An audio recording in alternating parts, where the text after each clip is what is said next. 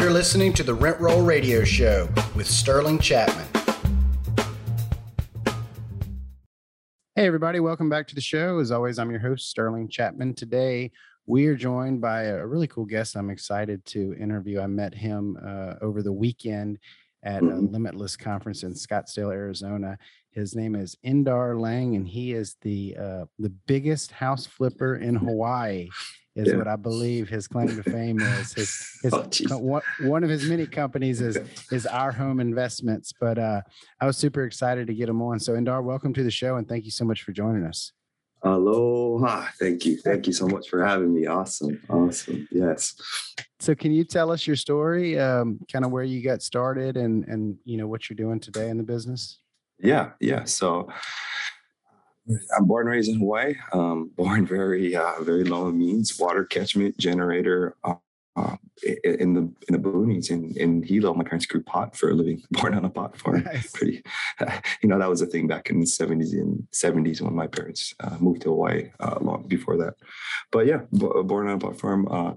Raised just Hawaiian style, local style.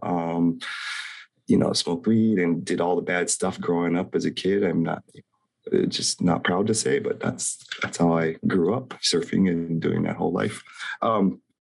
Let's skip all that fun stuff. Later on, I figured out life, got a degree in business, got a degree in electrical engineering. So great degrees. And, anyone out there who's in that W-9 world, that's great. And you can make a lot of money with your degree.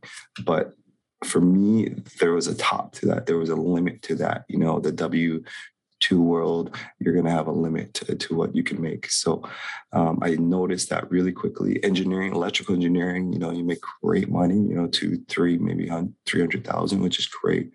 But I want to have more than that. I want to do more. I want to have more. And I started realizing a lot of people who were millionaires or had a million net worth had real estate in their portfolio. Did real estate, had real estate, whatever. The word real estate was attached. Sure. And I started diving deeper in. And I realized right off the bat that a real estate agent would make 3% of the deal. I didn't want to be the guy making 3%. I wanted to make the 97% of that deal. And so I started pushing to learn more, speed it up even some more. Bought our own house, kind of lived in DIY'd ourselves, little condo in Hawaii, probably as big as this room behind me, 500 square feet for $200,000. It's tiny in Hawaii. It's, Hawaii's a different animal on its own. Bought that, lived in it. At that same time, my wife pushed me into one of those flipping programs. This was 2013, I think. And we joined up. Which one was it? It was Fortune Builders at the time. We joined up with that. Yeah. My first little deal that I went to, they came to a local hotel. Yes. They were flipping Baton Rouge, and it ended up being them. It's there's a lot of great ones out there, and it was great for me at the time. They just helped for that beginner, helped me start out, and they're very, very expensive. So I had to really go for it and dive on in, and I would work all day. At the time, I was after an engineering job and all that. I worked for my dad's construction company, and I was working all day for him, and then trying to learn, and then eventually flip at night. Spent 9 months before I got my first deal, just pounding and writing offers, and it was really daunting. And anyone new out there listening is.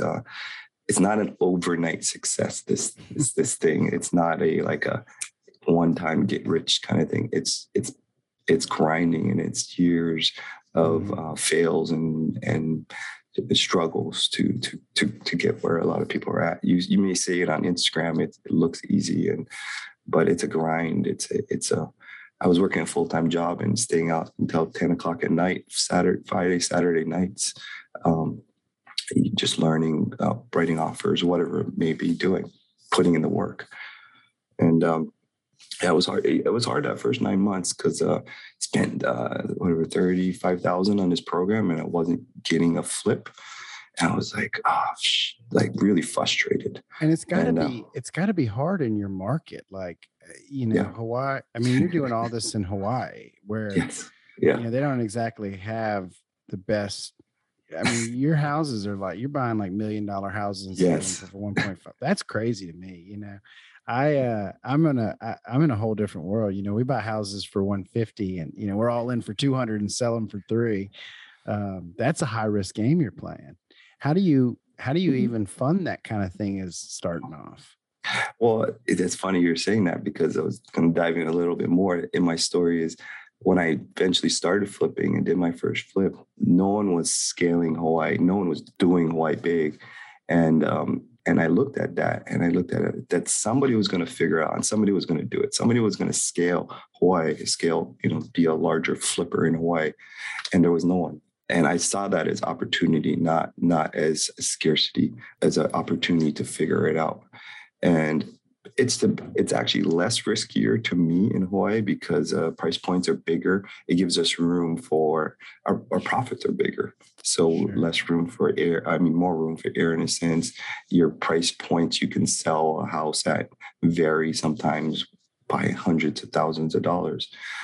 It's good or bad. Yeah. The hardest part is just you have to raise bigger capital to do it. And again, somebody's going to figure it out, and somebody was going to do it. So that person was me. I do like the larger. So like in theory, it costs to put a roof on a 2,000 square foot house, right? It costs the same whether the house sells for $1 million or the house sells for 50,000. Like it's the same. The roof costs the same thing. Well, we have a little more higher cost here in Hawaii because everything's shipped in when we don't have nothing here. So everything is brought in. So we have material, higher hiked up material costs as well. Kind of, yeah. I mean, I pretty much buy everything through Home Depot as much as I can, and Home Depot is nationwide, of course. But there's other things that hike it up as well. But we did our first flip after. Sorry, back in track here. We bought our own house. We lived in it. We sold it. I lived in it for 2 years. So anyone living in their own house, if you live in it for 2 years and you sell it, you pay no capital gains. So we got our own house and sold it and paid no capital gains, made 90 grand on that. And then I took that 90 grand and instead of buying another house, which we did later on, we put it into our first flip. And that was helping with our gap fund to do our first flip. So a lot of new people out there may ask, like, where do you start?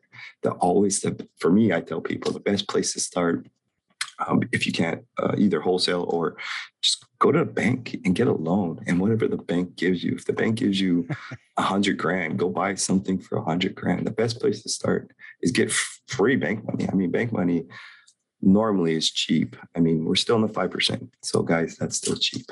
I don't know. I got a notification. The Fed raised us another 75 bips today. Yeah. Oh shit. Yeah.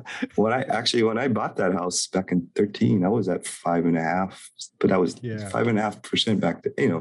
Five is the norms. We've been spoiled. The last decade. People don't realize. People are all freaking out. I'm like, well, this is what it was like forever before. Yes, exactly. Yeah. So I mean, they're up to 7s normally back before. So we'll see how this market corrects. But yeah, so we lived in our first place. We did a wholesale deal real quickly right off the bat as well to help just get some money back in to recoup some money. Wholesale is a quick, easy, no hassle process. I locked up a piece of land on Craigslist and put it under contract and put it back on Craigslist and sold it, made 10 grand. Easiest 10 grand I've made. And wholesaling is not where I went down, but it's a hard industry here in Hawaii. And then from then on, we just took on project after project, 1, 2, the first year, 3, 4, the next year, and we kept on growing that. And I would take on the hardest projects in the hardest areas that no one wanted. Waianae was like the big outskirts. I would go out there and I would find properties that just were tore up, ready to fall through the floors. And we were jacking up homes and changing support beams, the ones that no one wanted. And to me, again, somebody's going to do that deal and somebody's going to figure it out. and either it was me figuring it out or somebody else. And that's just always my mindset Now, is, you mentioned you used to work for your dad's construction company, so yeah, you have a history of construction. So I think, yeah. do you find that gave you an edge? You know, I didn't know how to hang a doorknob when I started doing this. You know what I mean? I still am not very good at, like, if I have to go there and do something myself. But you know, would you say your background in construction and like growing up in that allowed you to look at a project and not be as scared of it? Yeah, I mean, any kind of education, any kind of thing, that over somebody else, of course, can help you. I'm not going to say no, but it's not as important as you would think. The more important part of the deal is finding investors, finding a good deal. Honestly, the construction side of a job, you're going to make it nice. You're going to make it new. You're going to put new paint. You're going to put new tile. It's not construction to me is just always pretty straightforward. It's not rocket science. Sure.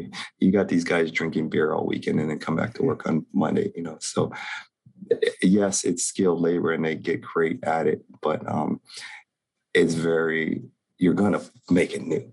So it's not, it never dawned on me too much of the construction side of it all. I mean, I take on some heavy rehabs. We're doing a 800,000 rehab right now, and on a house, and they're heavy construction projects.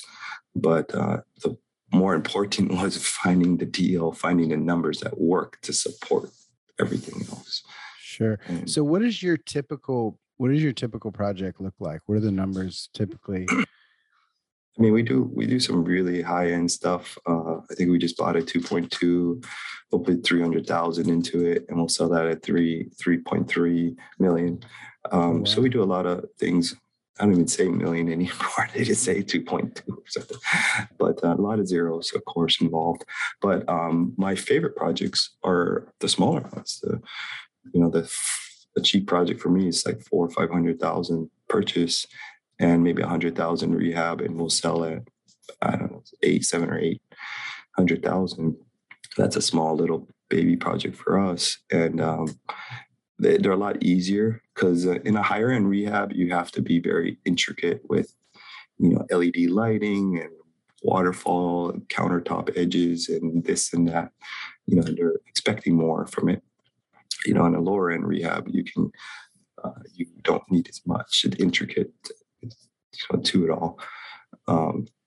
So it depends. And a big question I get from realtors often, or even investors, is what kind of what kind of profit or numbers or you want to see, or what you want to buy it at, really. And because our projects are so, it depends on the project. Is my always best answer to a realtor out there is, if I'm going to do $200,000 worth of work and buy it for, I don't know, $1 million, I'm not going to want a $100,000 profit on that thing. Sure. So I don't actually look at my ROIs. I look at the profit, because the profit to me is my risk factor.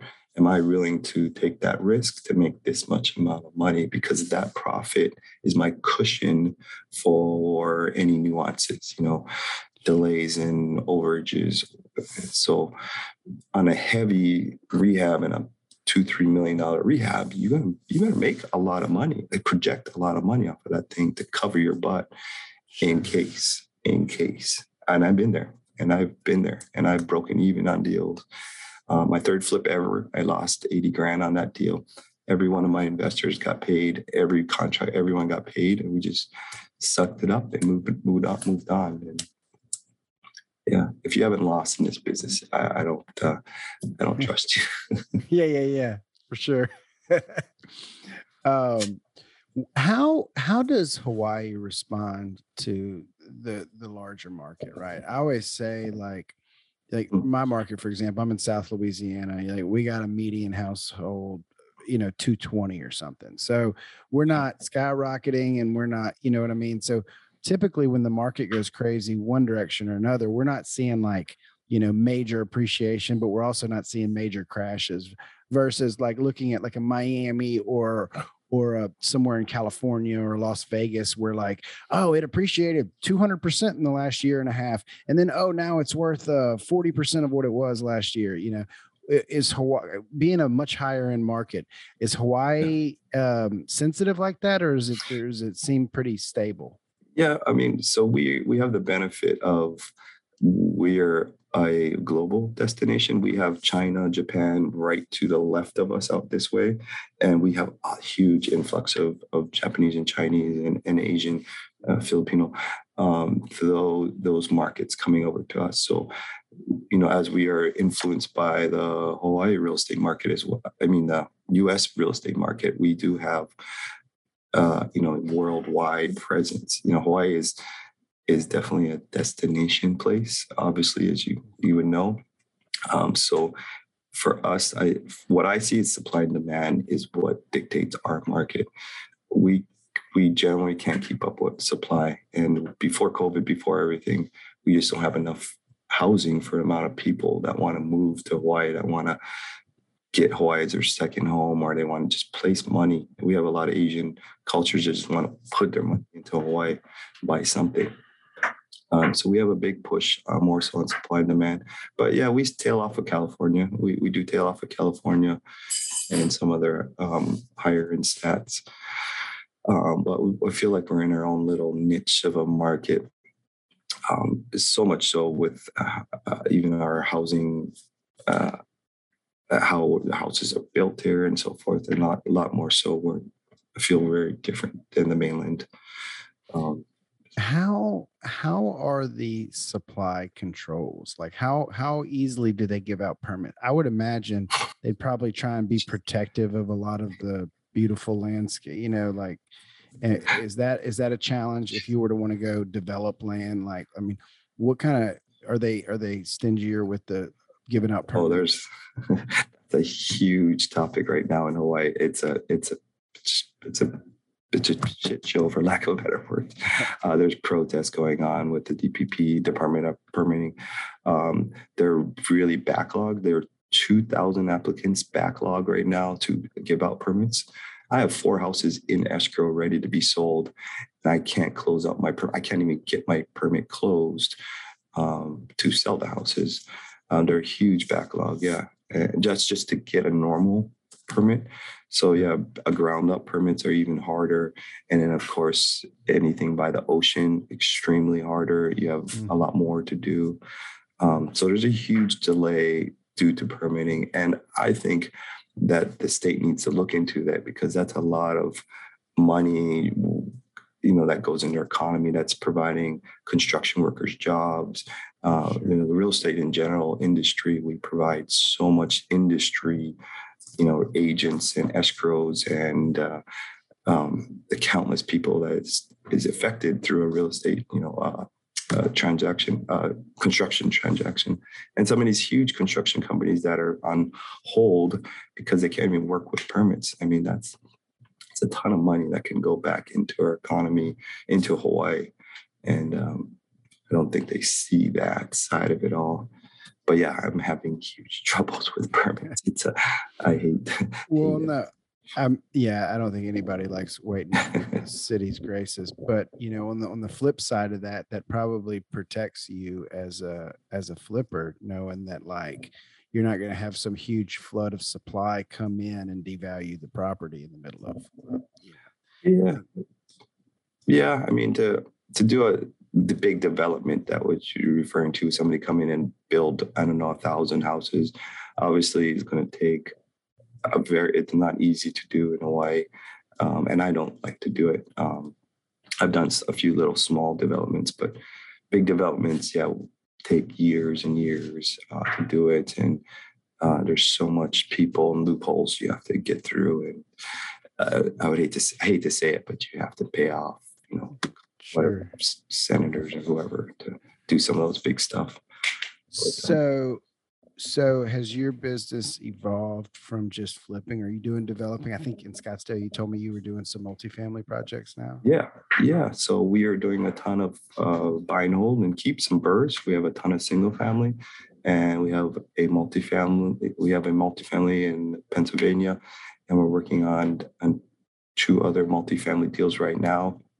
And we essentially treat it like a flip. So a flip is we're forcing appreciation through, newer kitchens, newer floors, newer updating the house. We're forcing that appreciation right away in a single family. In multifamily, as you know, the value add is by raising rents. So you make things nice, but then you raise rents, and it's the same process. So we're essentially taking the same process in the multifamily world, and it's actually a lot easier in multifamily because Yeah. the rehab part is really simple. Every It's I love hearing you describe it that way. That's how my investors always like it clicks for them. So when I'm trying to explain what we do with the apartment complexes, they're like, "So you're flipping it?" I'm like, "Yeah, we're just spending 5 years to do it." Yeah, exactly. And that's what that's what the syndicators do. I mean, the 3 to 5 years is they have to. That's when they make their money is on the sale, um, and it's great money, of course. But you have to sell something to make it to make Yeah, that money. And yeah. So what makes you decide whether you're going to flip a house or burr a mm, house? Like, what's your criteria? I used to hold everything. yeah, And then now it seems like this year I'm flipping everything. And people are like, well, how do you just determine what you're gonna and I think a lot of it comes down to cash flow. But I'll tell you, the interest rate environment's not helping, right? Everything cash flowed last year when I could get 3.5% debt, but now it's 7.5. I can't get anything but cash flow. So I'm just selling it all. I'm, I'm a guilty pleasures of at the beginning when I just wanted everything now, and when I first started flipping, I was just focused on flipping because I wanted money now, and I seen the instant gratification, the instant I want it all You got now kind addicted to fast money. of fast money exactly, and then not only until maybe 3 years back that I decided, man, I got to start keeping some of these. I got to start keeping for the kids, for generational wealth, for the tax benefits, and just for the side extra cash flow. Um, the real benefit I love about keeping properties now is for the cost segregation studies, the tax savings that we are able to gain from a cost seg. And that's just a mind blowing thing. I did my first cost seg 3 years ago, and it was like a mind blowing thing to learn and do. I was like, oh my God, I can't believe everyone doesn't know about this. Yeah. and we saved it. And anyone out there, if you guys don't know what a cost seg it is, check it out. It's really amazing for real estate, for taxes. Yeah. Because hey, we're making a ton of capital flipping, and Hawaii's a huge tax state. We're the largest income tax state. And I actually ran into that trouble trying to find a good CPA that did cost seg, knew what cost seg was this in Hawaii, because it's not a Hawaii tax, it's a federal tax. Sure. And the second I had to explain what cost seg was to a CPA, that probably wasn't my CPA. That's what I think I told you. I think that's what I said to you. And Scott Yeah. said, yeah, I had to explain to the CPA what a cost seg was. Like, it sounds like you need a new CPA. I'm just about to do so. Like I said, we kept everything for years. And so Mm, I never cost segged any of my single family houses or my duplexes or fourplexes. And we did do a cost seg on a 54 unit last year, which was great. Everybody mhm, everybody took home a huge negative K1, but I'd never flipped anything, so I never had like a ton of income to offset. But all the houses I'm selling this year, we're going to go back, and we actually found somebody who can do the cost seg on the single family in an affordable manner, right? Like, yeah. I think in the past it was like cost prohibitive because the study itself was like 2 grand, but now they got them down to where they can do them for like 200. I think they're doing Well, them shoot. virtually, or they're modeling it or something. I just did a last year. I did like 15 single family houses. It was like 10 grand for 15 houses. I think it Yeah. was something like that. And then yeah, it cost more for the multi. But yeah, I love it for this. single family. All it's got to be is it can't be less than like 90 grand. That's why it's like the house. That's why they didn't want to touch it. They told me it was not worth it. And then of course we can't be wanting to sell it within the next 5 years. Um, and this is where it kind of gets cloudy. Is I'm told that you have to keep it at least 5 years after, because otherwise you're going to pay recapturing. After 5 years, I think it's a really low recapture, but in general, you want to keep pretty much at least 5 years before you sell it, or longer, of course. So. Yeah.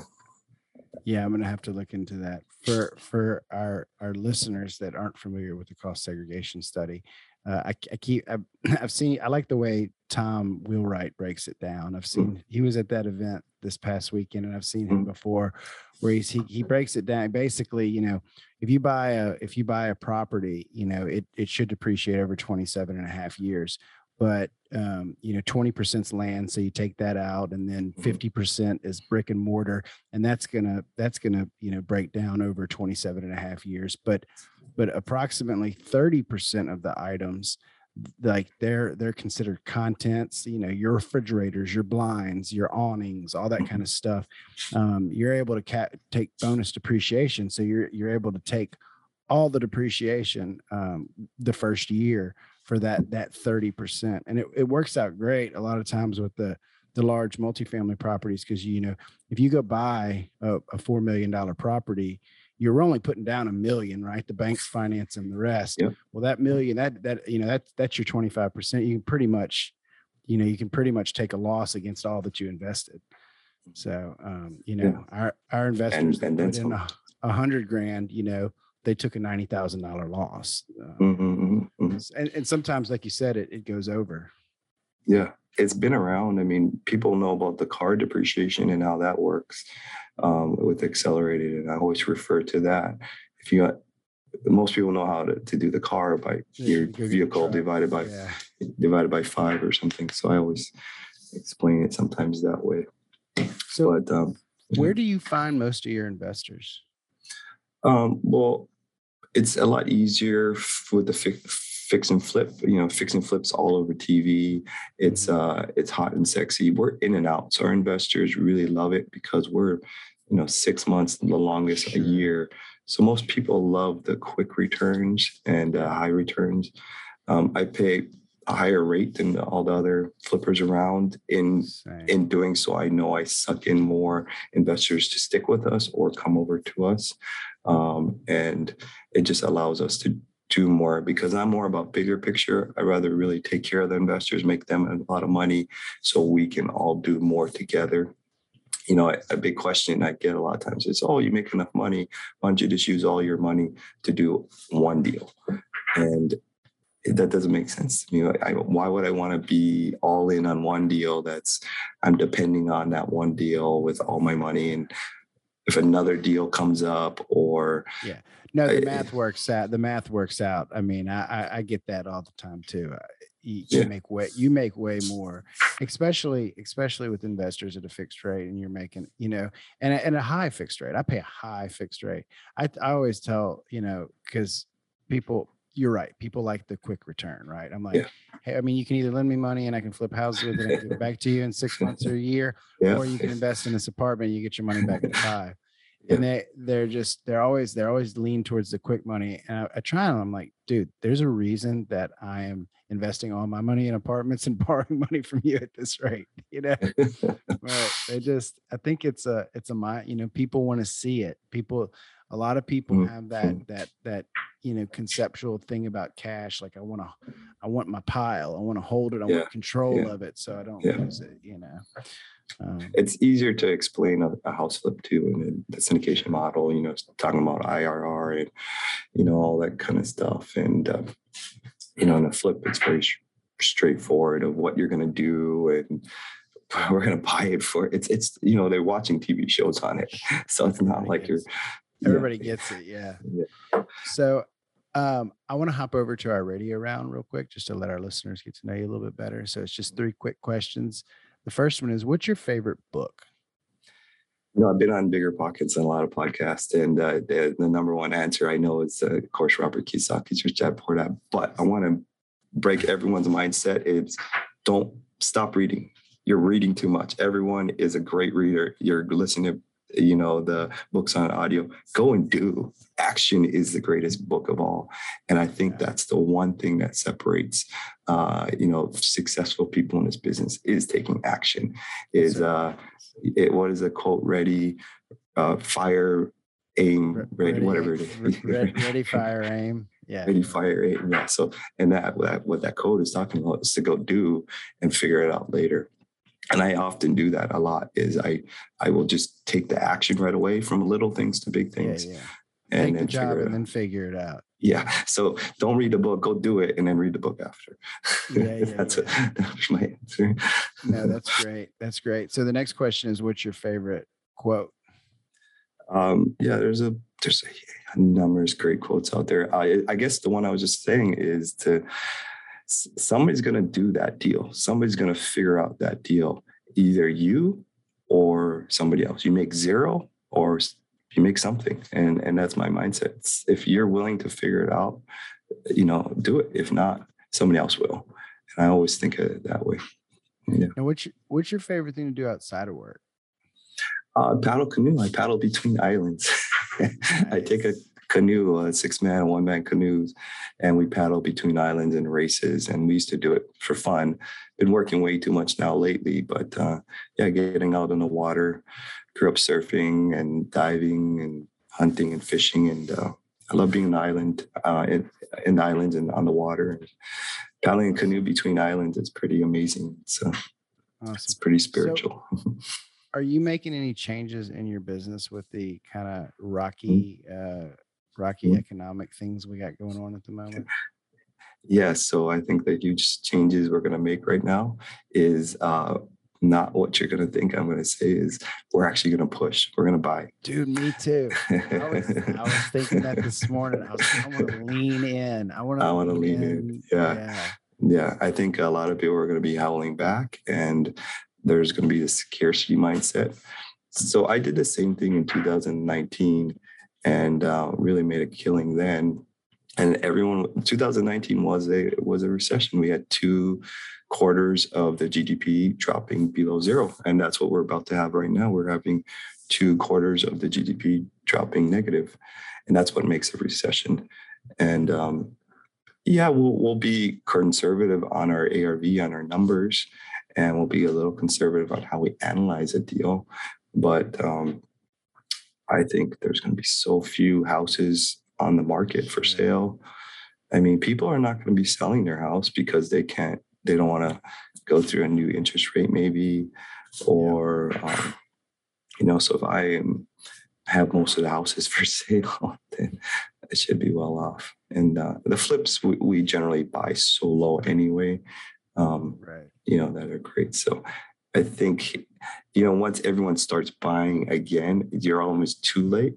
So you want to be buying before everyone else starts to buy. Absolutely. Because you want to be selling them. Indar, how can our listeners find out more about you or get in touch with you? Awesome. Indar Hawaii. I'm all over Instagram, Indar Hawaii, Facebook, Indar Hawaii, LinkedIn, and Twitter, and so forth. Or you can text me 808-989-2323 or indar@ourhomeinvestments.com. But go to my Insta, DM me. I love talking to people through direct messages. And I actually love helping people and answering questions. So anyone out there, I'm an open book. There's abundance for all of us. There's enough money for all of us to make money out there. I really want everyone to succeed in life. And message me. I'll be an open book and tell you what, I might be pretty honest with you and tell you that deal sucks. So be ready for it. But I constantly help people and talk to people through Instagram a lot. And I think there's enough for all of us out there. And there's, I want everyone to succeed. I would love for any new person out there just to do one flip and to make something, out of it all. Yeah, I love it. I love it. I love it. Indar, thank you so much for joining the show. I'm about to go follow you on Instagram right now, and I'm glad we got a chance to chat. and I can't wait to come visit you in Hawaii. So yes, come down. I got a ton of there. Airbnbs, and I got the turtle cars going with them, and all that great stuff. Awesome. Well, we'll definitely look forward to keeping up with you on your journey. Yes, right on, Sterling. Thank you so much. Thanks for tuning in to the Rent Roll Radio Show, brought to you by Crestworth Capital. We hope you enjoyed the show, and if you did, please hit the subscribe button and leave us a rating and review. You can also visit us at crestworthcapital.com or rentrollradio.com, or follow us on Facebook at Rent Roll Radio or at Crestworth Capital. If you would like to reach us, feel free to shoot us an email at info@rentrollradio.com or sterling@crestworthcapital.com.